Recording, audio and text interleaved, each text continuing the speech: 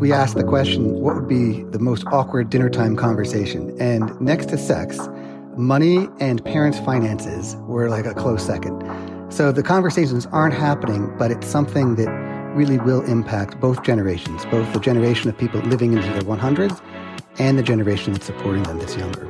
Hello again and welcome to the Live Long and Master Aging podcast. I'm Peter Bowes. This is where we explore the science and stories behind human longevity. Now, one of the most common questions I hear related to lifespan is, what if we run out of money as we get older? And if we live a very long, healthy, active life, will we be able to afford the kind of lifestyle that we aspire to? It's all very well imagining that 100th birthday, as surely more and more of us will experience in the future. But if it also comes with economic hardship and uncertainty, the joy of achieving a great health span may not be so great after all. We're going to discuss that today and also meet our new sponsor. I'm very pleased to say that over the next few months, Llama podcast episodes will be brought to you in association with AgeUp, a new product that addresses this very issue and how to ensure that you or your parents have guaranteed supplemental income if you or they live an exceptionally long life. We're going to delve into the world of finance. I'm joined by the founder and general manager of AgeUp, Blair Baldwin. Blair, welcome to the Live Long and Master Aging podcast. Oh, thank you, Peter, for having me. It's great to talk to you. This episode is a little different to most. I wanted to spend some time learning more about AgeUp since we're entering into this relationship over the next few weeks and months. Sponsorship is hugely important to this podcast to ensure our longevity. And I'm very happy that we're doing this. Same here. It seems like such a perfect match. A longevity, new type of longevity product with a longevity podcast. It's perfect. Well, before we delve into the issues and before we delve into longevity annuities, tell me about your own personal background and how you got into this. Yeah, it's a great question, and it's a great story also. And I will say that I'm relatively new to the world of longevity and the issues surrounding it. I'm really a startup guy by background. A few years ago, I founded an insurance startup that then was acquired by one of these very large, sort of reputable insurance carriers. And they gave us this fascinating challenge.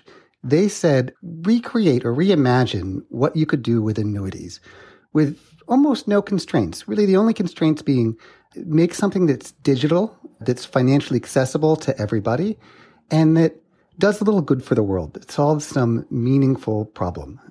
Now, I want to say, I realize that the word annuities is a little charged. And for some people, it's going to make their eyes roll. And for other people, it's going to make their eyes frankly, close and go to sleep. So I promise you that I will not spend a lot of time talking about annuities and the word annuity.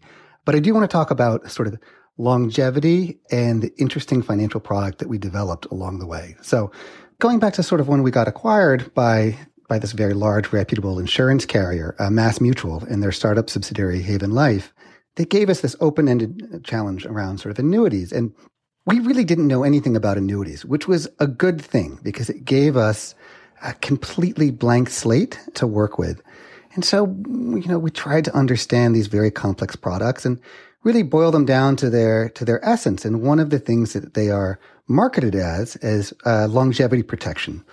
And we kind of picked up that thread and started playing with it and seeing where it went. And one of the first places that it went is that actually, while they do sort of provide longevity protection, in a way, the definition of longevity is something that probably wouldn't resonate with your audience. Most annuities are sold to people in their, 50s, 60s, early 70s. And the latest you can annuitize the product is usually about 85 years old, which in today's day and age is actually not a very long lifespan or health span.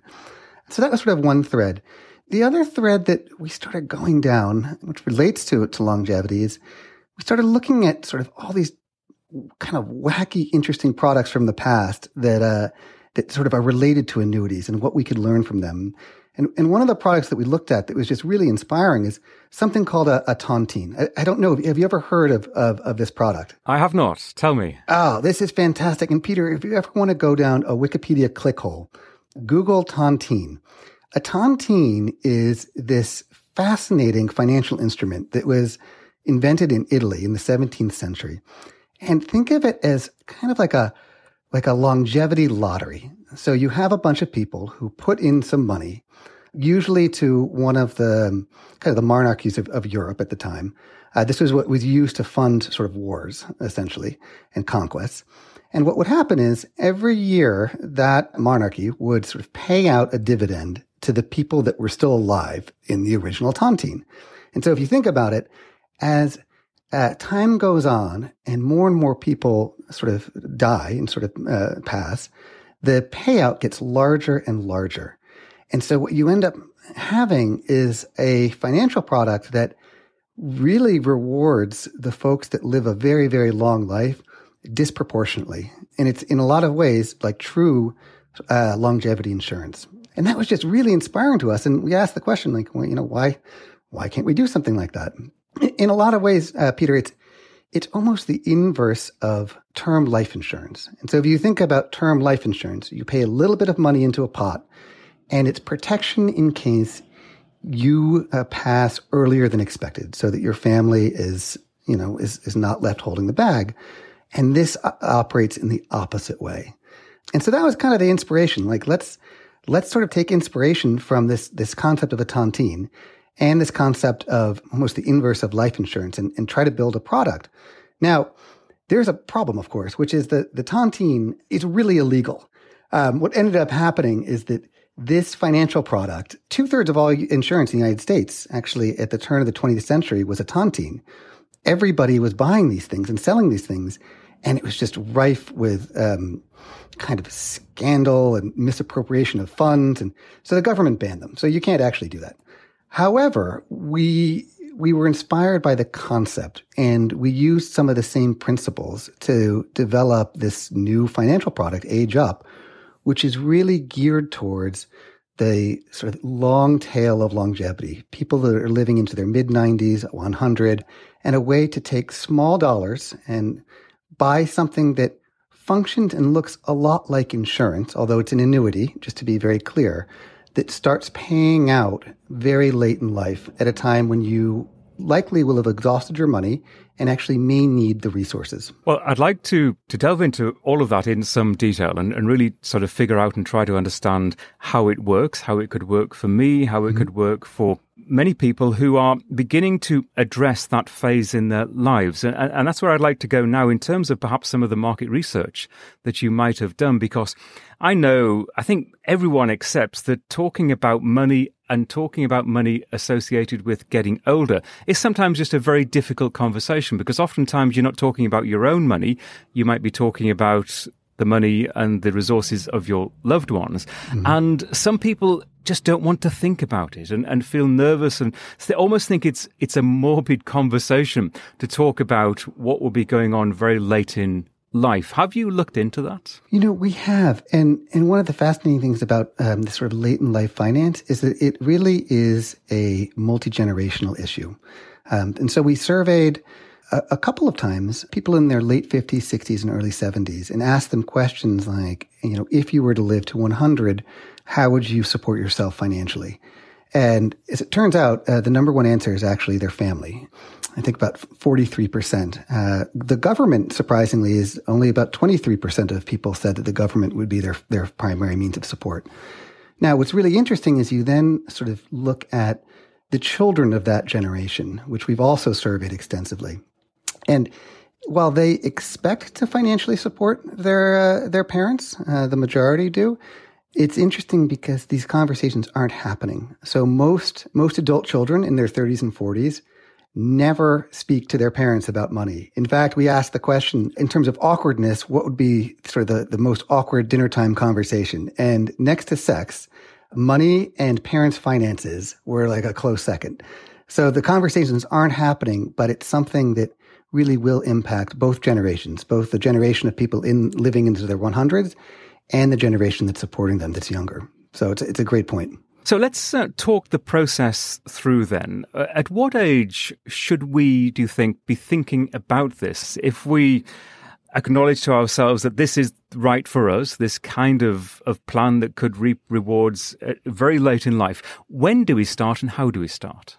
Yeah, well, so let's first start with the who. So this type of product is really designed for somebody who's in their 50s to early 70s, who's living a healthy lifestyle and sort of aspires to that longevity that, so core to this podcast.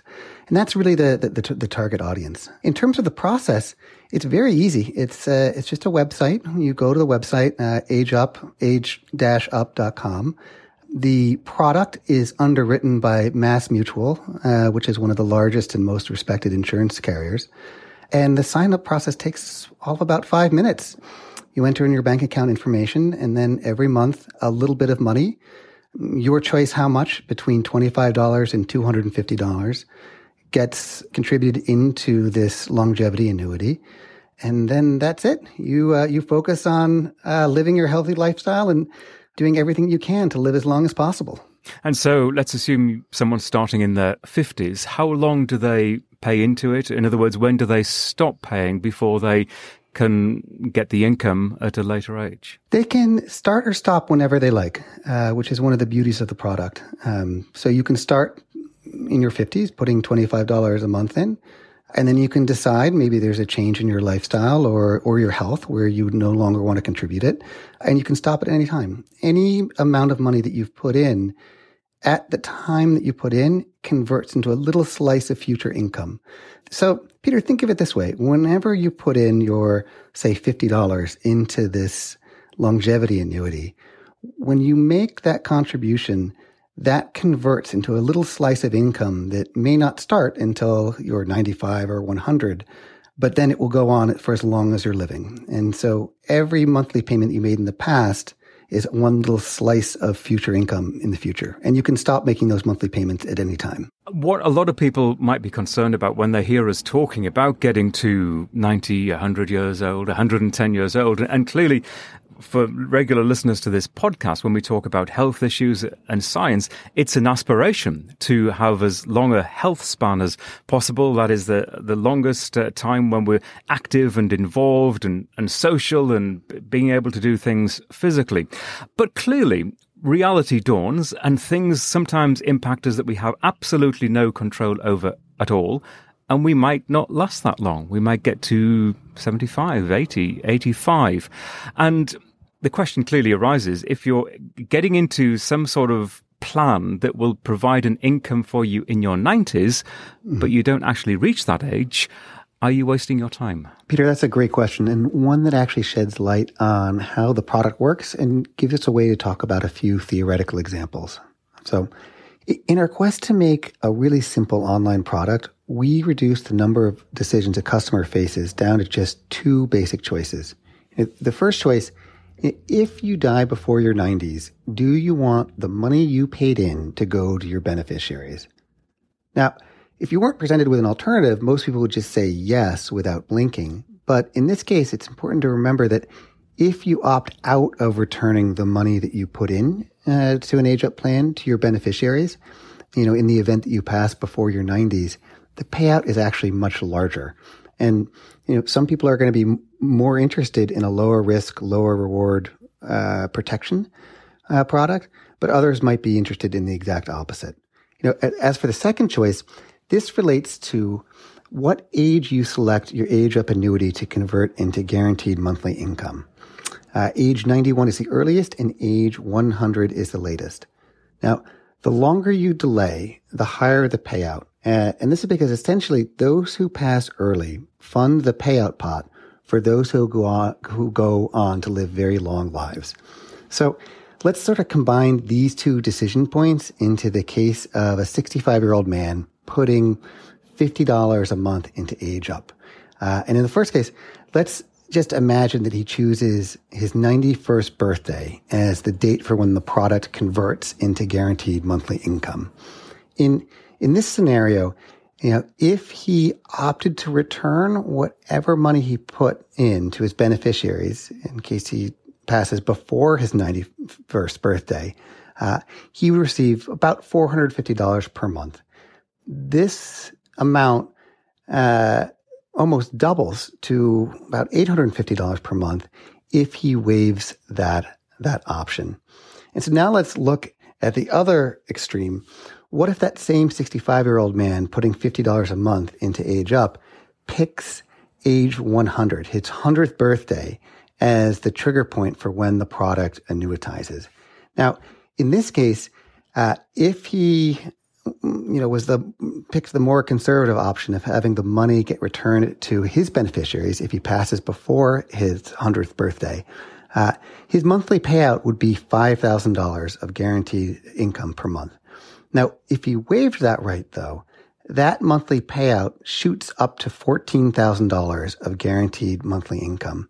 And so what you see here is really, really radically different payout options based on individual preferences for risk and reward.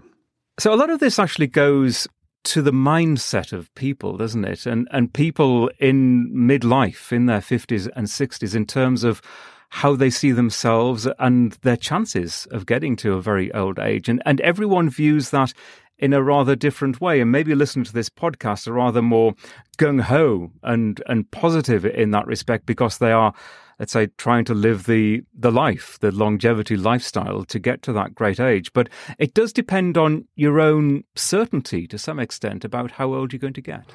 You know, it's true, Peter, and we actually did quite a bit of survey work on this topic to really understand sort of the average expectations around longevity.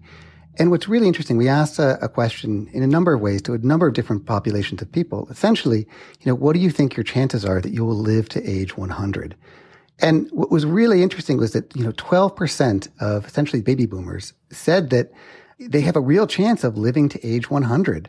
Now, we paired that question with, do you think you'll have the financial resources to actually make it to age 100?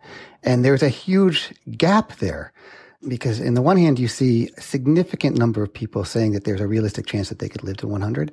And then you see more people saying that they will not have the resources to live to 100. And we also pair this with questions like the available expectations around Social Security in 30 years. It's actually a sort of a split audience there. About half of people think that Social Security will be around, half don't. And then the ability of the younger generation to support people that are living to age 100.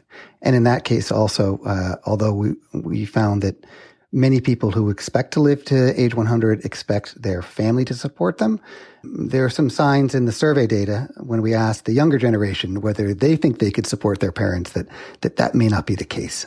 And that spells the potential for real financial distress for folks. And we should say, when you mention Social Security, that this is available only in the United States. Correct. This is only in the United States. Now, as you've already mentioned, Age Up is backed by MassMutual. How significant is that? I imagine very significant to people to know that there is an element of security and longevity in the company that is backing this product. Absolutely, because if you think about it, this is a promise that the insurance carrier is making that the promise may not be called for 50 years. And so you want to make sure that the carrier that you are working with is going to be here in 50 years. Now, in the case of MassMutual, it's 170 years old. So it survived the Civil War, World War I, World War II, everything in between, and quite literally has the same credit rating as the U.S. government in terms of its financial stability. So this is a carrier that is trusted and that has really stood the test of time.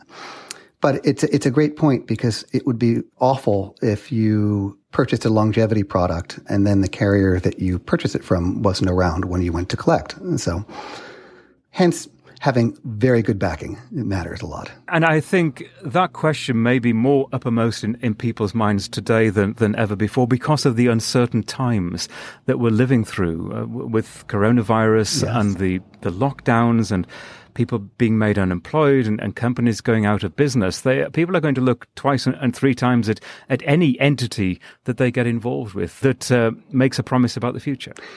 Actually, Peter, can I pick up on a thread that you mentioned with coronavirus? When we went to launch this product a few months ago, it was right in the height of coronavirus. And we were frankly a little nervous about the brand implications of marketing longevity insurance, which this effectively is, in a time when people are so focused on mortality. Yeah. And so again, we sort of went back to the survey drawing board, if you will, and did quite a bit of customer research. And what we found was pretty fascinating. Is that in the present day, people really are severely impacted by COVID, and they're very clear about that. What's interesting, though, is when you ask them to imagine the world in 30 years, and specifically I'm talking about people in their 60s, late 50s, early 70s, so people who are going to be in their 90s and 100s, their expectations of the world in 100 years and their own longevity, or in 30 years, it's remarkably stable. We ran 2 surveys, one right before sort of COVID started spiking and one mid-COVID, and there was almost no difference in the long-term perceptions of longevity, although the short-term reality of impact on day-to-day life was very, very different. It's fascinating you say that, because I had the same thought process back in March and April relating to this podcast. We talk about longevity, living to a great age. At the time, people were concerned about living till next month and their loved ones as well. And it was more of a survival mode, I think, that most of us went into. But then as time passed, there was a realization that what we do every day as far as our exercise and diet is concerned is key to surviving something like coronavirus. And the most healthy amongst us, less obese, physically active, and more able, it seems, to fight this virus. And therefore, exactly as you've said, that longevity ideas and perceptions maybe remolded and reframed in our minds, but they stay the same in terms of long-term goals. And we kind of get over that hump of worrying about just getting through till tomorrow or next week. And there's a realization that what we do now impacts the very, very long term. Absolutely. And stepping back from just the age up example, there's been a lot of research that in times like these, things like saving rates and preparedness for the future actually go up versus down. And on the surface, you would expect sort of almost more of a fatalistic approach, that point that you just made about sort of making it, tomorrow. But that's actually not the reality. People's behaviors are very, very different, and they tend to actually save more and focus more on the future in these difficult times. Yeah, and again, there's a correlation there. People are saving more, thinking about the future.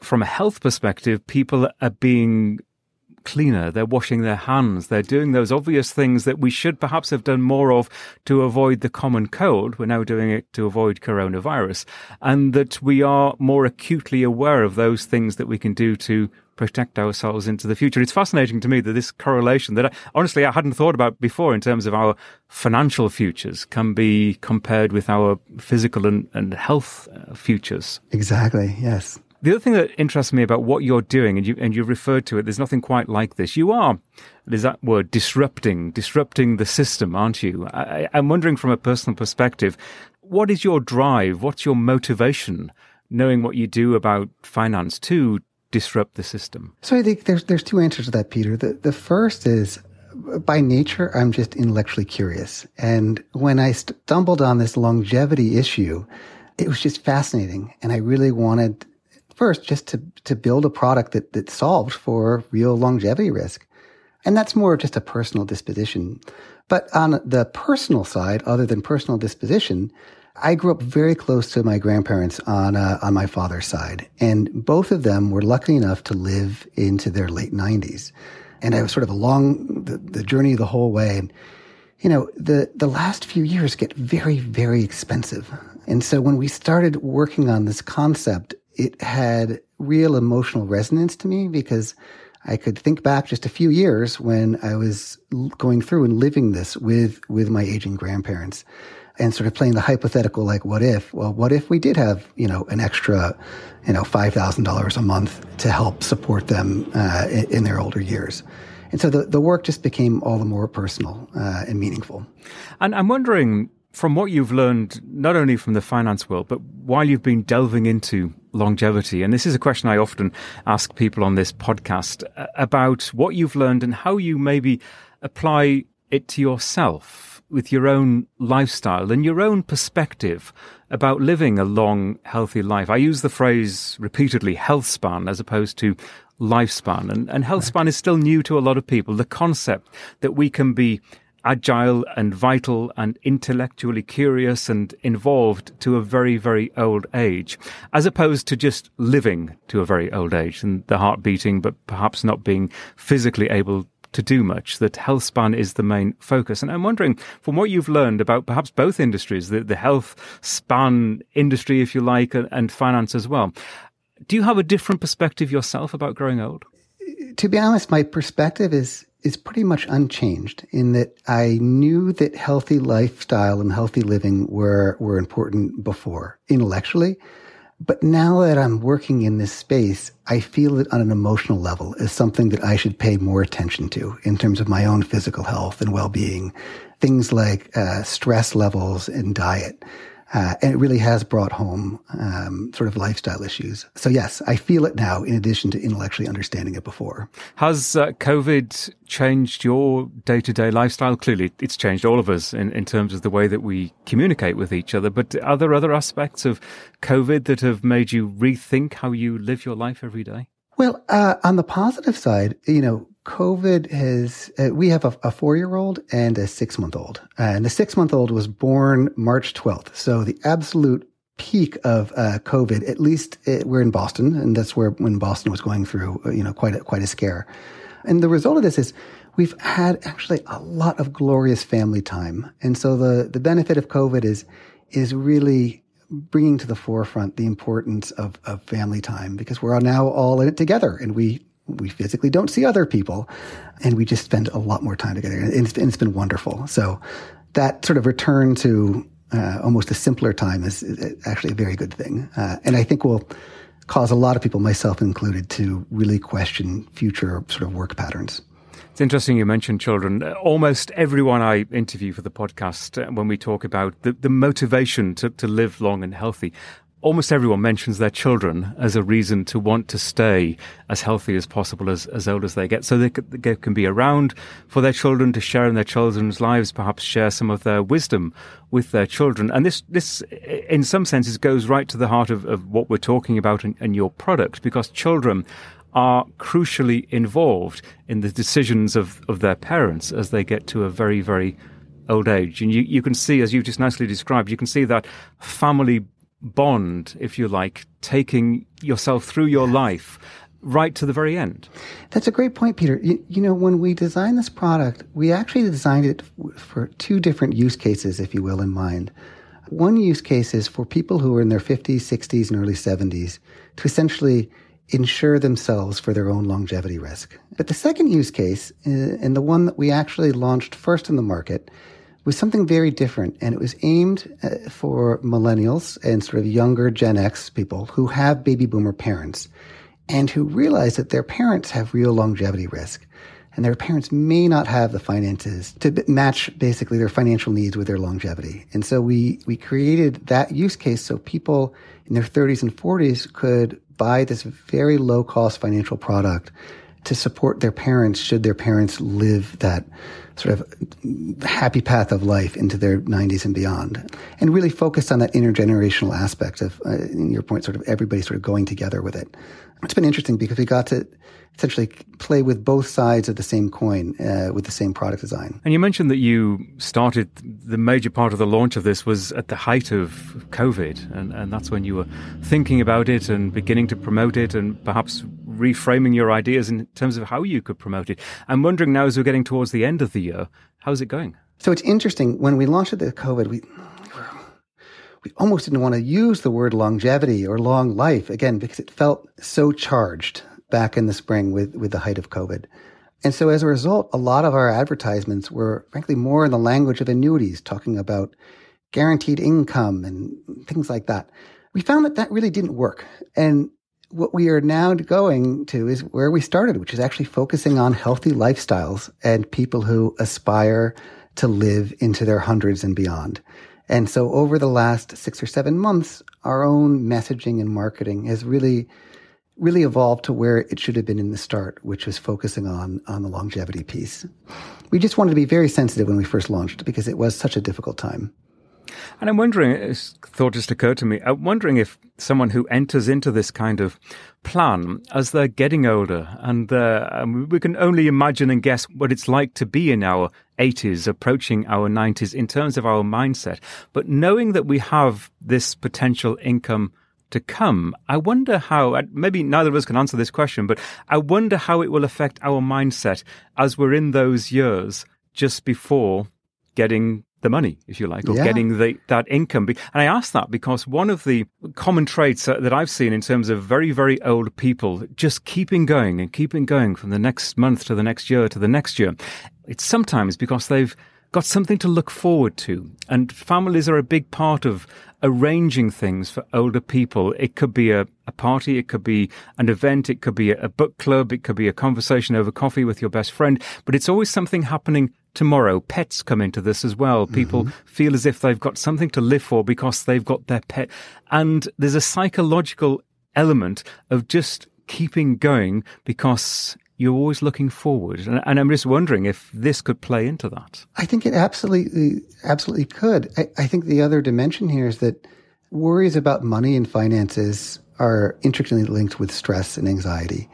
And so if you have fewer worries about money and finances, especially when you imagine the future state, that can only help lower your levels of anxiety and can only sort of correlate to more healthy lifestyle, essentially, and a better chance of living a very long life. And I'll also add that, we did a lot of interesting survey work, again, around beliefs around what it would be like to live to 100. And the top concerns were, after sort of losing the physical and mental sort of mobility and capacity, were actually around finances, not having enough money, and not becoming a burden. And so this product also helps people not become a burden. And it actually relieves the anxiety of that as a potential sort of future state, which again can only help people on that longevity march. And I think that's a nice way to end this, because you very effectively, I think, sum up the motivation to do that. Blair, this has been a really fascinating conversation. Thank you very much indeed. Oh, thank you, Peter, so much. And I know that financial matters can be complicated and difficult to digest, and I struggle as much as anyone. If you would like more information about Age Up, to dive a little deeper into the subject, go to age-up.com. You'll find a lot of detail there, and you'll find the website details in the show notes for this episode at our website. That's lamapodcast.com, LLAMA podcast.com.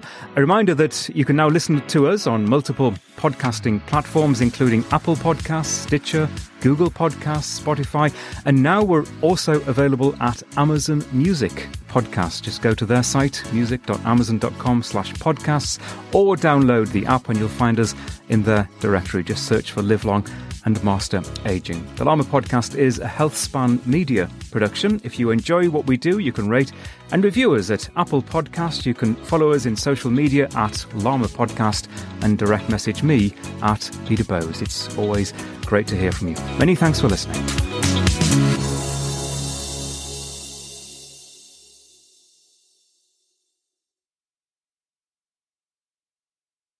FlexBeam is a portable red light therapy device that's now being used by leading athletes, including the Norwegian tennis player Casper Ruud. Whenever you put the FlexBeam on, you feel it starts to work right away. I need something that can help repair all the fibers that I have broken in the nerves. The infrared lights penetrate your skin and makes the muscle tissue recover faster. FlexBeam, I keep it with me all the time. Recharge Health is offering Llama Podcast listeners an $80 discount on the purchase of a FlexBeam device. Go to the website recharge.health and use the code LLAMA at checkout. That's LLAMA. You'll also find the link in the show notes for this episode.